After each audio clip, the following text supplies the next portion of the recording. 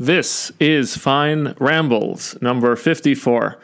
So, a friend of mine sent me a link last week to a new product he'd discovered. Grainless tortilla chips. I feel like that Will Ferrell character in the Ben Stiller movie Zoolander, and I know he's the bad guy, and so maybe I should take that into account, but I feel like I'm taking crazy pills. What the fuck is the point of a grainless tortilla chip? Maybe it's me. Maybe I'm out of sync with reality. And I think that needs to be the default assumption because, times change and people resist change and I'm a person. Maybe I'm the one out of sync. But why are we creating fake shit? If you like chips, why not eat chips? If you're gluten intolerant or, God forbid, you have celiac disease, why not just eat almonds, right? I mean, you're basically taking almond flour and putting it through a processing facility to turn it into the shape of a tortilla chip, and then you're going to pretend. There used to be something called ersatz. And this was basically when the product sold was fake. It was a substitute for the real thing. And this was very common during wartime. They would make bread out of potato flour. And it didn't taste like bread. It wasn't nutritious like bread. But hey, it was all they had. So they ate it and they called it bread. Ersatz bread. And coffee. This was the same idea. They didn't have access to coffee beans because of the war. And so they made coffee out of acorns. And they grinned and bared it. Bared it. They had to grin and bear it, right? They were at war. And now somehow we've reached a place where it's the elite. It's the wealthy who are eschewing real things and they're instead voluntarily eating fake products, fake food. And, Here's another example. There's this company called Beyond Meat that just went public, and it's doing very well. And I look at the product, and again, I wonder if they invented it in Crazy Town. It's a plant-based burger. It's vegan meat. It's basically processed and packaged and marketed as meat, but it's not meat. It's fake. It's ersatz meat. So for Beyond Burger, the ingredients are water, pea protein, expeller pressed canola oil, yuck, refined coconut oil. For the competing product, which is the Impossible Burger, the ingredients are water, soy protein, coconut oil, sunflower oil, and natural flavors. Oh boy, okay. I try to defer judgment, but right now I feel confident enough to say with 95% certainty that these are terrible products. They're not just fake. They are insanely unhealthy. And, don't trust me. Like, I'm just a schlub. But go listen to, what's his name? Tucker Goodrich on vegetable oils. Vegetable oils are processed seed oils, and they are highly inflammatory, and they may lie at the heart of the whole panoply of Western disease. And, it doesn't end there. I mean, I forget which one, but one of them has soy protein. That's estrogenic. And the other one has pea protein. Soy and pea proteins are just not bioavailable. There's just no nutrition in this product. The micronutrients are not bioavailable. It's a fake product, right? So we've taken a perfectly good, healthy food, beef, which we've been eating for millions of years, and we're deliberately designing and processing a fake food to replace it.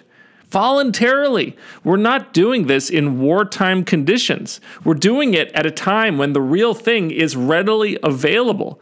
To what point, right? We may be able to design a product in a lab that fools our taste buds, but you can't fool reality.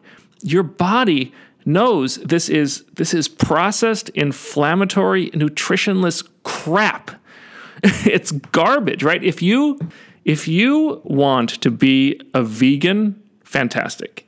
Eat whole foods that don't have a nutrition label. Why are you trying to deliberately trick yourself into enjoying fake meat? It's fake. We're living in this age of ersatz. There's this line from The Social Network that really stuck with me. And, maybe Mark Zuckerberg never said it. Maybe it's apocryphal. But it really haunts me. He said basically something like, I'm going to take the entire social experience of college and I'm going to put it online. And when I heard that, a shudder just ran down my spine because the social experience of college is terrible. It's terrible. It's shallow. It's fleeting. It's this clusterfuck of cliques and posturing and drama and heartbreak and treating people cavalierly and just terribly. And, Zuckerberg kind of won. I mean, social media is ersatz community. Social media looks real. It feels real while you're using it, right? You think you're actually socializing. I mean, there they are. There's the person. You're exchanging words. You can see a picture of them. You can see a picture of them, but it's fake. It's curated. It's low resolution. It's low bandwidth. There's no body language. There's no tone. There's no nuance. There is none of the incredibly complex, not at all understood depth of being in an actual person's presence in real life. IRL, in real fucking life. And the real thing is available. But we still prefer somehow the shitty, fake ersatz substitute. All right, one more step. Let's go into the red zone here. that minefield that is discussing the current relations between men and women. Is there any doubt that the sexes are farther apart today than ever before? That, I'm trying to think how to put this, that the complementary nature of men and women is under assault. And partially, as a result, the sexes are becoming polarized. I think one of the problems is that both men and women have created or had created for them this ersatz product for the other sex, for love, for relationships, for committed marriages or partnerships that are messy and complicated and painful, where they bring out the best in the other person, where the two people work together, right, to confront the inevitable suffering and tragedy of the world, to support each other and to help solve problems together. That seems to be going out with the trash. And for men, the ersatz product is pretty straightforward. It's pornography, right? Especially because it appeals to the evolved male desire for multiple partners. I mean, right? I'm a guy. Porn eliminates a lot of the messy complexity of a real relationship. There's no time commitment. There's no cost. I don't have to adjust my life for another human being. It's sex on tap. And it sort of feels real. I mean, that looks like a real woman. It sounds like a real woman, but it's not. I can't touch her or smell her or talk to her. I can't build a life with a website. I can't have children with a website. It's fake. It's fake. It's ersatz. For women, the ersatz product, I believe, is social media, Instagram. It's the same idea. This website, this channel, eliminates a lot of the messy complexity of a real relationship. A woman can get validation and attention and dopamine with no commitment, with no investment, with no risk, no danger. And instead of having to make an effort to attract one man at a time, I mean, a healthy 22-year-old today, in the flush of her youth, can post a PG-13 pic to Instagram, and she might get 10,000 likes. She might get 4,000 comments. Until recently, that was more people than anyone had ever met over the course of their entire life. And look at these comments. They're fantastic. You're so beautiful. An angel. I love that look. Hearts, smiley faces. It's fantastic. It's attention on tap. You know, there's another term for this, by the way, besides ersatz. It's called superstimulator. There's a book by, I think, Deidre Barnett, who writes about this. She talks about how evolution created sort of human responses to certain stimuli. For example, we evolved to enjoy sugar in fruit in small quantities. And so what does mankind do? Mankind ends up inventing Krispy Kreme donuts and Haagen-Dazs, right? So nature created a dial sort of between 1 and 10, and it incentivized evolutionarily robust behavior by cranking the dial up when we do what nature wants, eating sugar, eating fat, pursuing things that help us reproduce.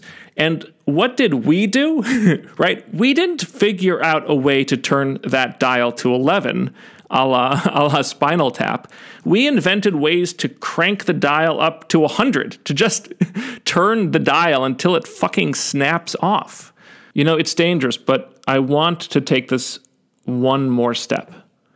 And this is the idea that when we destroyed religion, or when we killed God, we didn't just kill God. We threw out all of the rituals and the practices that surrounded God, that were sort of these ancillary memes to the main concept of God. And it seems to me that since we killed God and threw out these supporting practices, we have been desperately attempting to recreate them from scratch.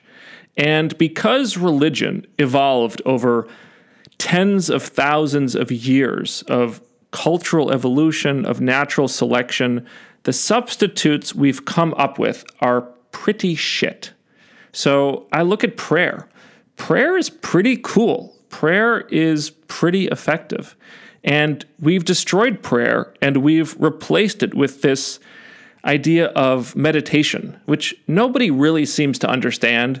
Most people can't do it consistently, and it feels weird. It's an ersatz shitty replacement for prayer. Confession is the same idea. I mean, God, the sins of the Catholic Church, but the idea of confession, or the practice of confession, is pretty cool. I mean, again, I'm Jewish, what do I know about Catholic confession? But my understanding is you go into this little dark booth, you confess your sins to a priest, and he gives you this tiny, pitiful penance. You say a few prayers, a few Hail Marys, a few Our Fathers, and then you are free of sin. You are clean. And my understanding is that feeling coming out of the confessional booth is enormously light. You feel free. What has modern society, in its rationalist wisdom, replaced that ritual with therapy, talking to some shrink. Is that really an improvement? And online now, we're seeing confession being replaced with Maoist struggle sessions. A Maoist struggle session, I almost can't put into words how horrible this was. You had to stand in front of everyone you knew. Your friends had to spit on you. Your parents cursed your name. Everyone you'd ever known hissed and booed and threw things at you. Some people, I think, didn't survive. And then you had to go be re-educated in the country before you could be rehabilitated. Modern social justice mobs are the same thing, except they admit to no path to redemption.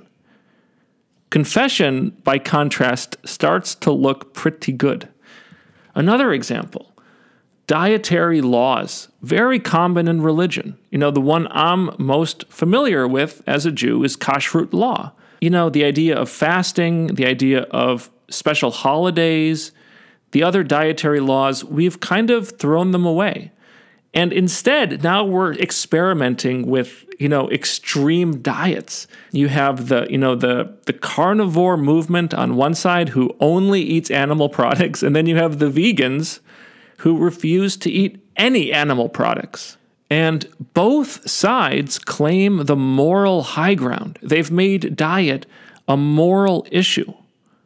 And they're essentially ideologies now where disagreement is blasphemy. So what's my point? I don't even know. But we take these things, meat and bread and confession and prayer, and they evolved through thousands of years of natural selection.